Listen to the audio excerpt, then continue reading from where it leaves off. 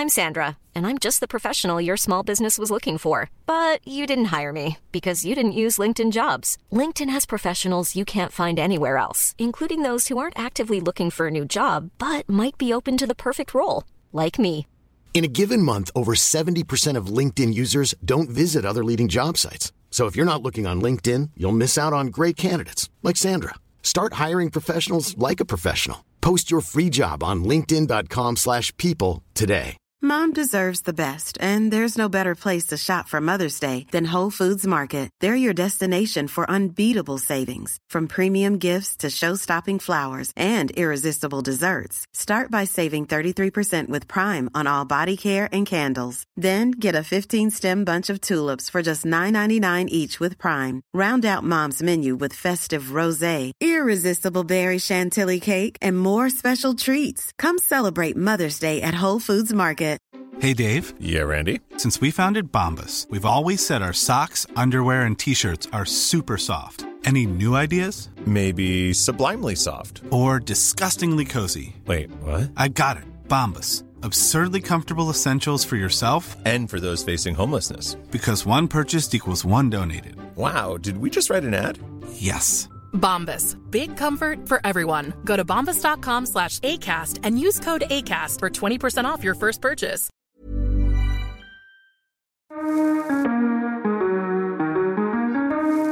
Hello and welcome back to Freedom Machines with Freddie Dobbs. Sitting here in my apartment with, unusually actually, Monica opposite me, busy working away. Do you want to say hi, Monica? Hi everyone. Usually Monica's, I don't know why, but every time I do a podcast, Monica's usually tucked away in another room, so it's unusual to have her in front of me. And I wanted to start off this week's episode with a thought. You're never too old, too young, or too inexperienced to start anything new.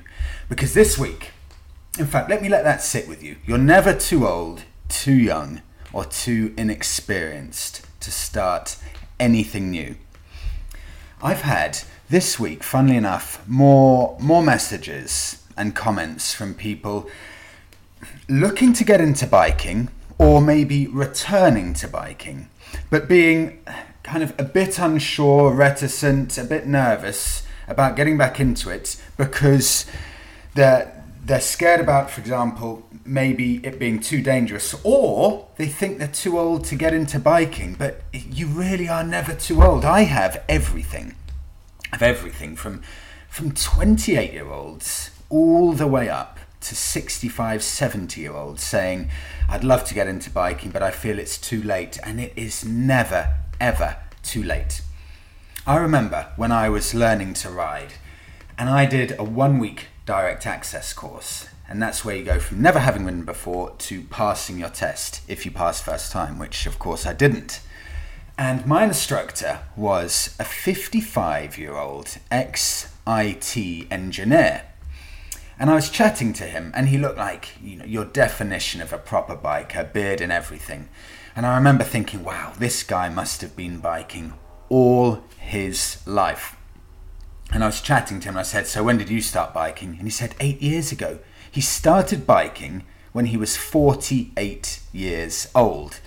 And he was an IT engineer all his life and fancied a complete change, passed his test when he was 48, quit his IT job because he didn't enjoy it, and ended up doing what he loves, which is riding a bike and being a motorcycle instructor. And his first motorbike, a 1400cc Suzuki. And I said to him, God, is that sensible, buying such a massive bike? And he said to me, a motorbike is as safe and as dangerous as you want it to be. A motorbike isn't dangerous.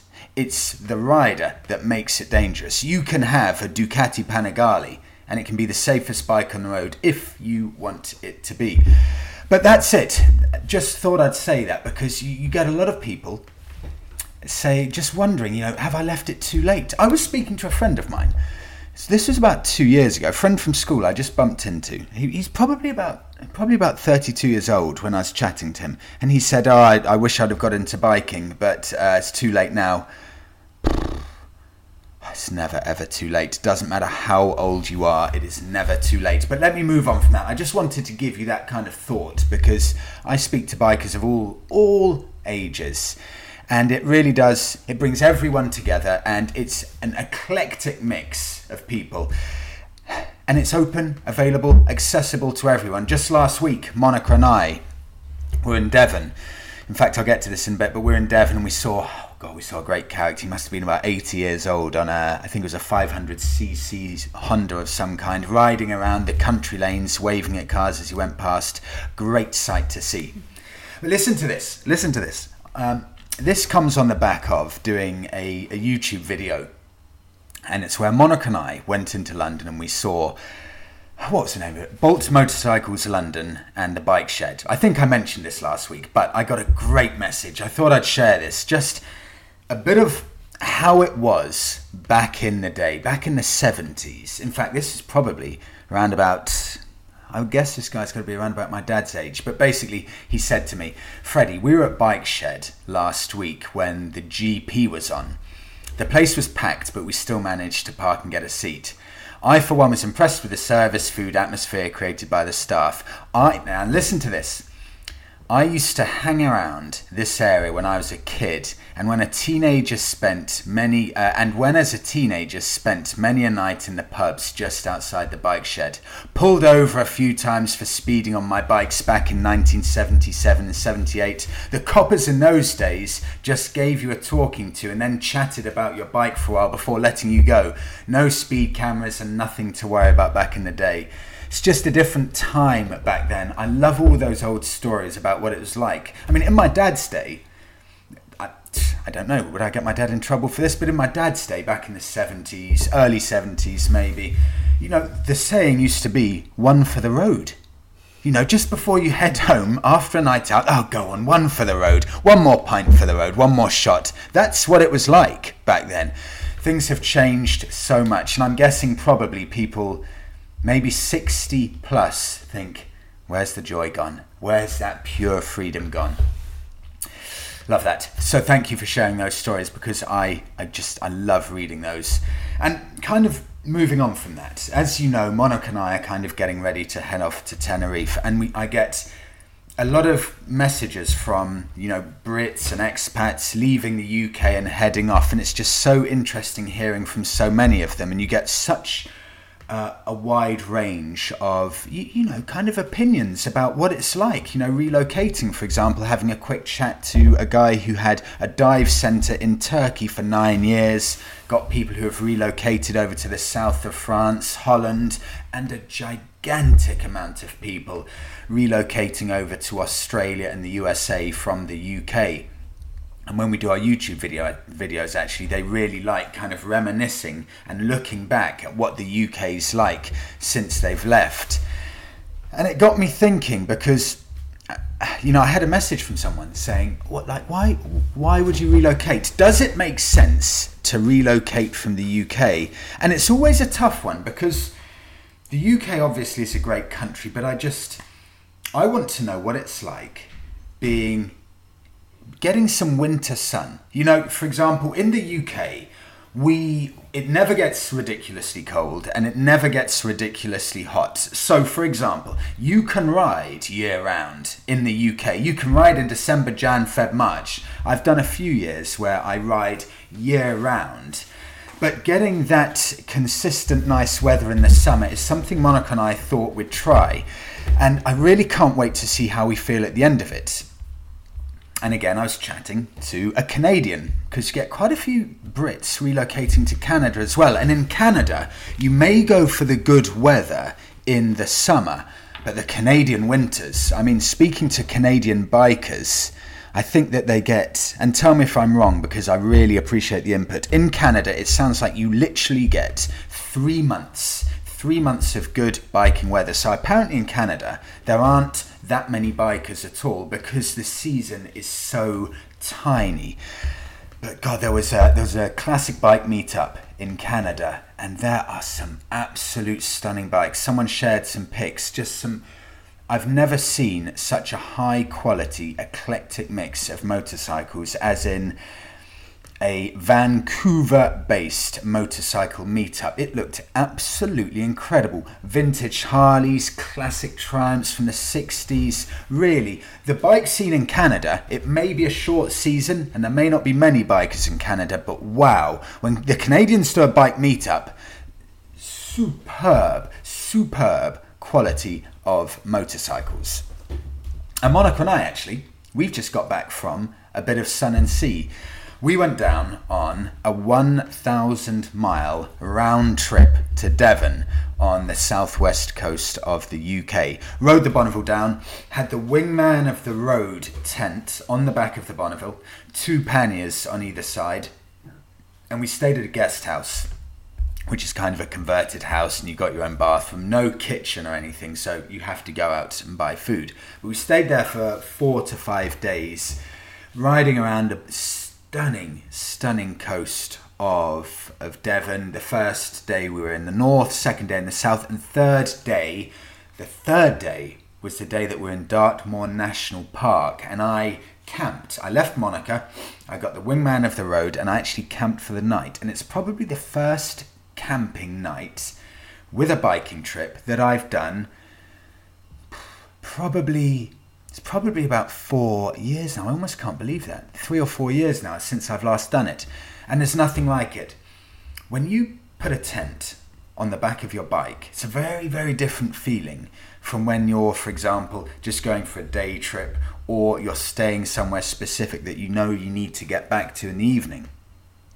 It's just that feeling of freedom, having no idea where you're going to be, no idea where you're going to end up, and it doesn't even matter. You don't need to worry about where you're going to end up because you can stay absolutely anywhere. And if anyone's considering in the UK a biking camping trip or any camping trip, have a look at Dartmoor National Park, because the UK is very different. I don't know what it's like in other countries. For example, where Monica comes from in Lithuania, she can be in the countryside, look as far as the eye can see, and think, right, there we go, there's a nice looking lake there, let's go there.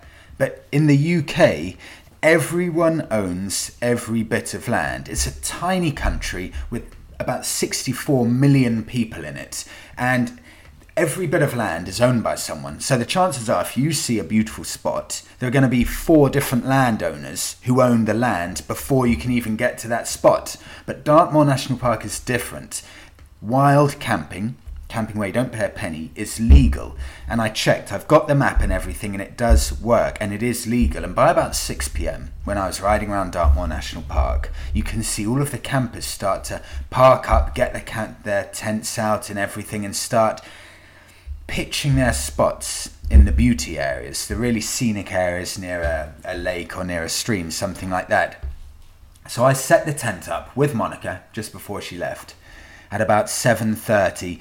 Got a spot where we just got the end of the sunset, and I knew that I'd get all of the sunrise the following morning. Set the tent up, Wingman of the Road. Took, first time I've ever done it, 10 minutes. Could not be easier. Had a couple of beers, a bit of dinner, and it was a stunning evening. I think Monica left at about maybe 8 o'clock or something, but it was a very, very special day. Just having your bike parked up there with the tent, sunset, then just go into the tent, incredibly nice and warm, built-in sleeping bag, built-in mattress, very, very warm, so much so that I took my sweatshirt off, it was so toasty in there, and then wake up at 6:50 in the morning to a cloud-free sky with a sunset. It was... I need to do more bike camping because it really is an incredible feeling of freedom. You have to tell about the horses. Oh yeah, actually Monica's saying... it was actually a bit unpleasant. I forgot about that. Woke up in the morning and everything was fine. Woke up just chilling there, looking at the bike in the tent, watching the sunrise, and a group of 4 horses came over. They're basically wild horses in Dartmoor National Park, and they can do what they want, and they are too tame.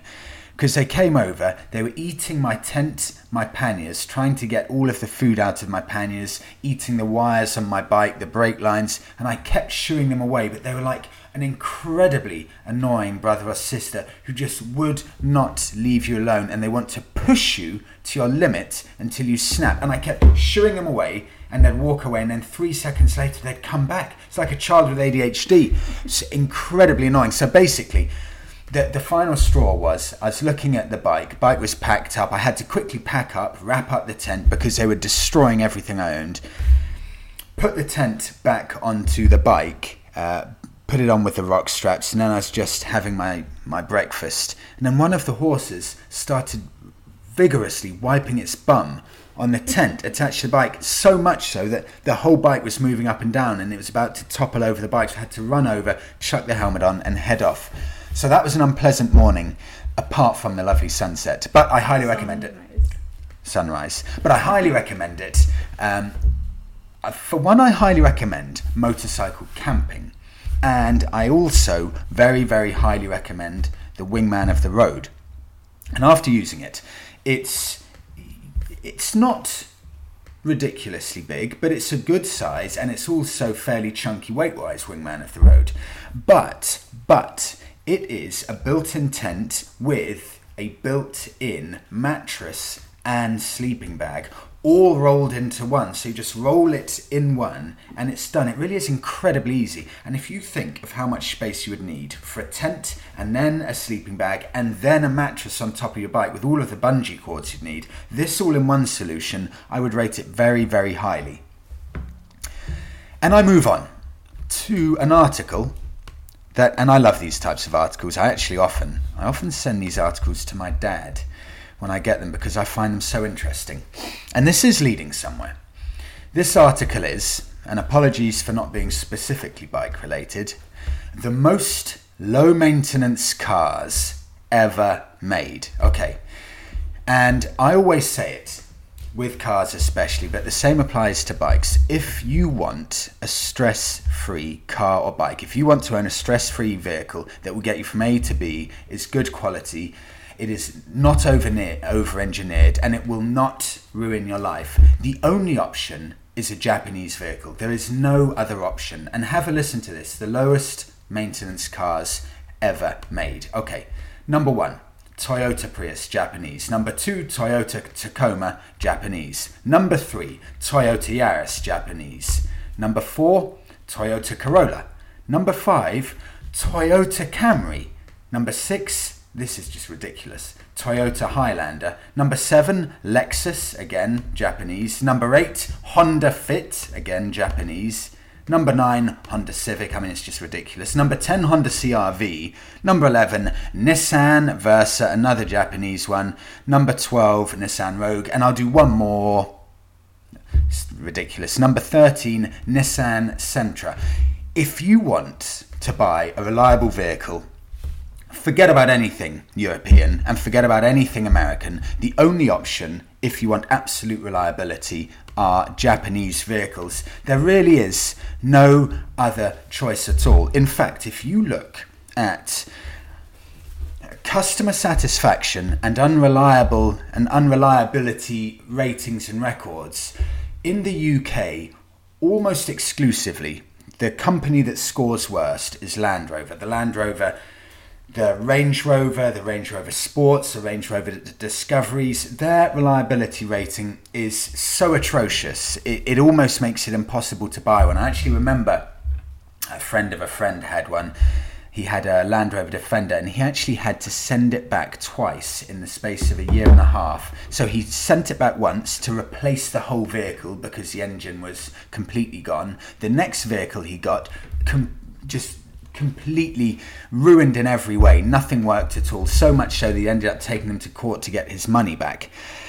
And when Monarch and I went to Bali, Indonesia, for a couple of winters we went there. If you're Balinese, if you're Indonesian, and money is a bit tight, and you need the most viable, most sensible mode of transport that will not break down, that will get you to work every single day, and that will be dirt cheap to maintain, what do you go for? You go for a little 150cc Honda.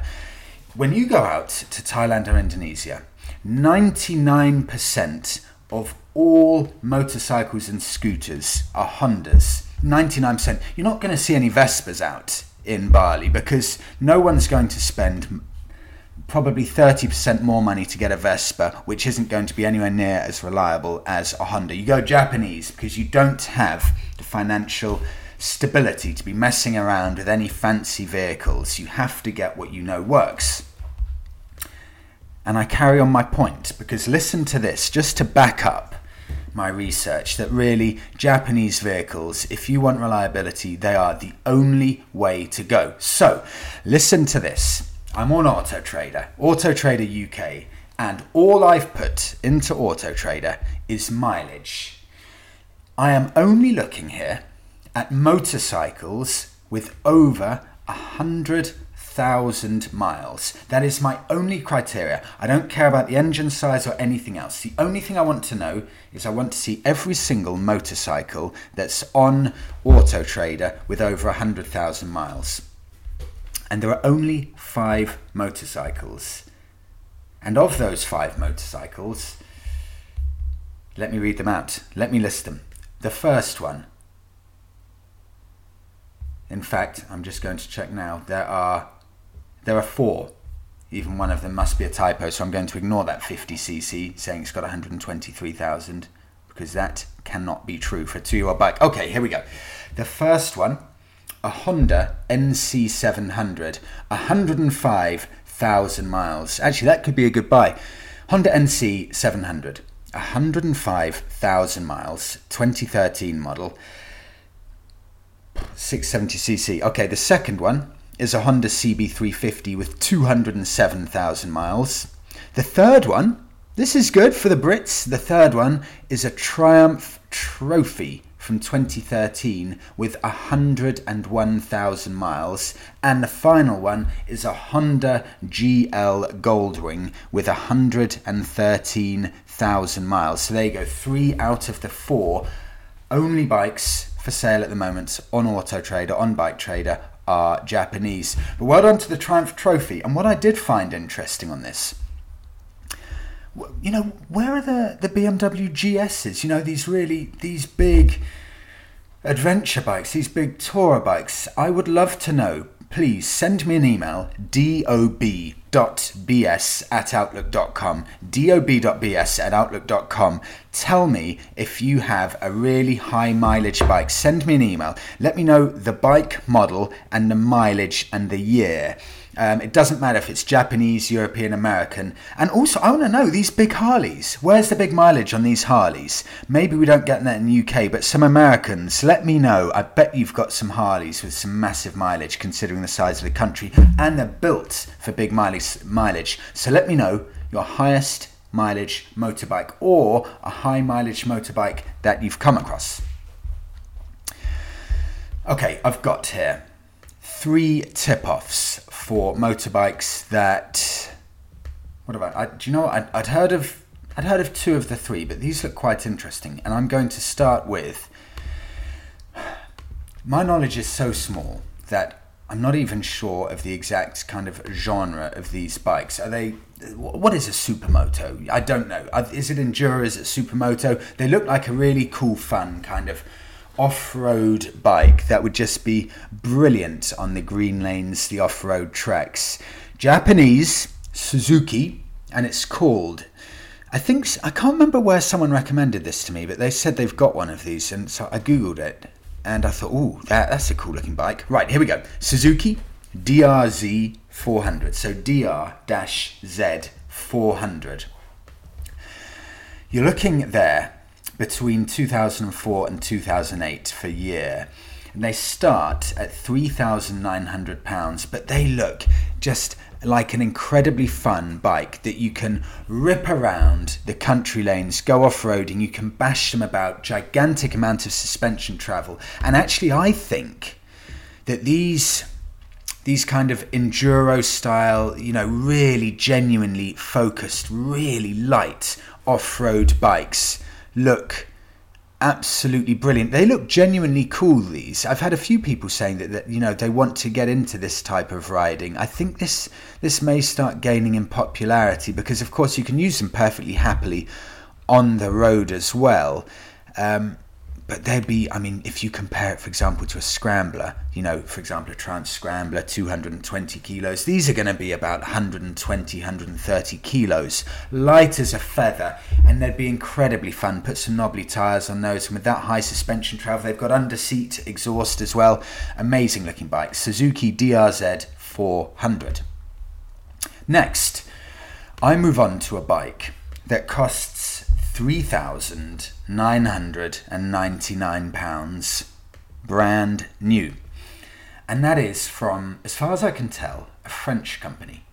So, if you're looking for an absolute no-nonsense, Bonnevalesque motorbike that will not break the bank and that will just give you a huge amount of riding pleasure wherever you go, because a 400cc will be perfectly capable for touring, I give you the MASH Motorcycle 500. 500 spelt FIVEHUNDRED is the letters, not the number. So the model is the MASH 500, and here's the confusing bit, 400, 400, because that's the engine size. So weirdly it's called the MASH 500 400.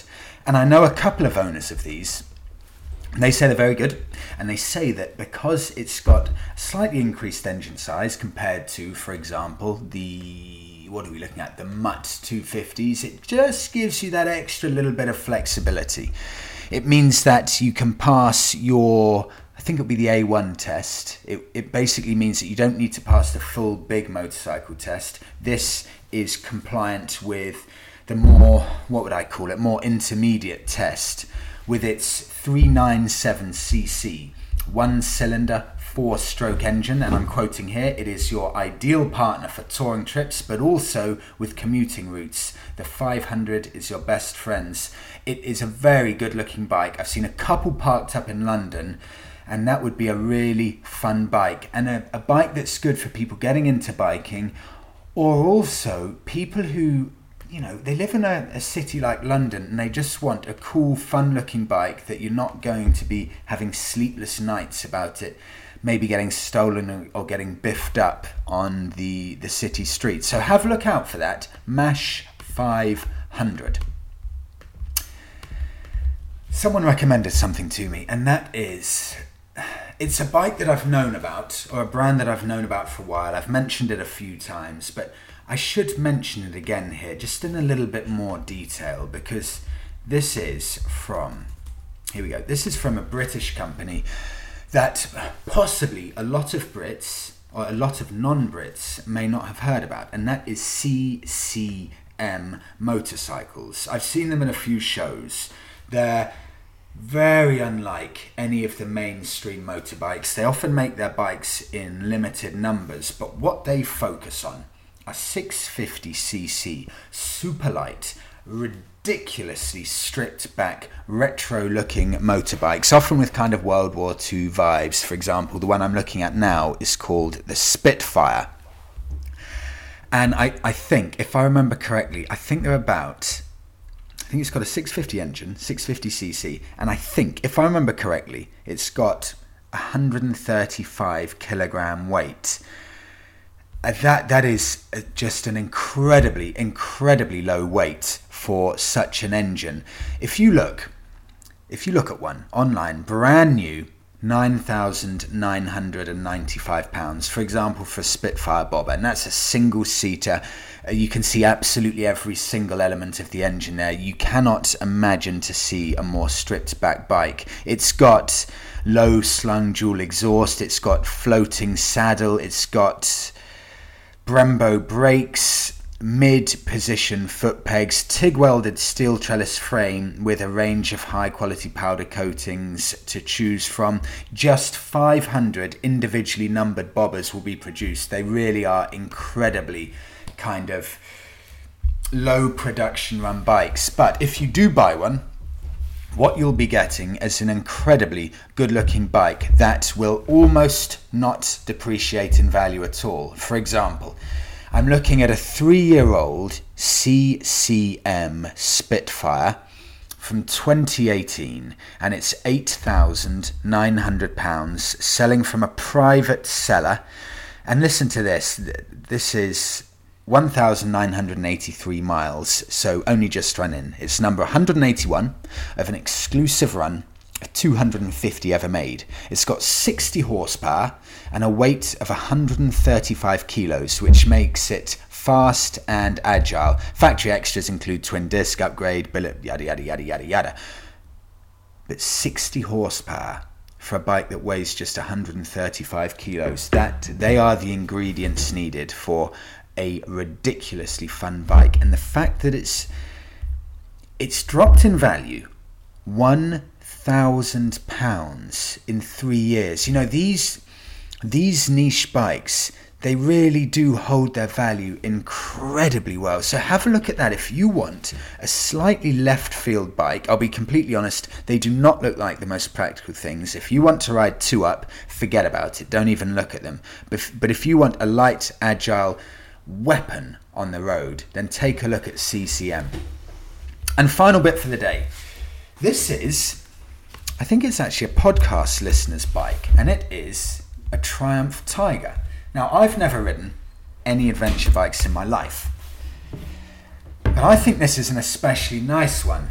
So I thought I'd mention this one, because if you're on the lookout for a 2013 Triumph Tiger 800cc, £5,600, and it does look the business in black, gold forks. It's got the luggage rack on the back. One owner from new, MOT till July 2020, and it's only got about 4,000 miles. If you're on the hunt for a good looking Triumph Tiger, go and have a look at that. Triumph Tiger 800 from 2013, £5,599. That does, to me, look like an especially tidy one. But that's it for this week's episode. Thank you so much for sticking with me. Have a brilliant week, and I'll speak to you in the next one.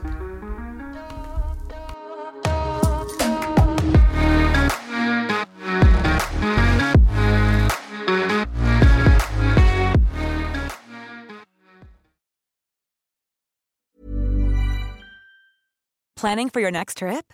Elevate your travel style with Quince. Quince has all the jet-setting essentials you'll want for your next getaway, like European linen, premium luggage options, buttery soft Italian leather bags, and so much more. And is all priced at 50 to 80% less than similar brands.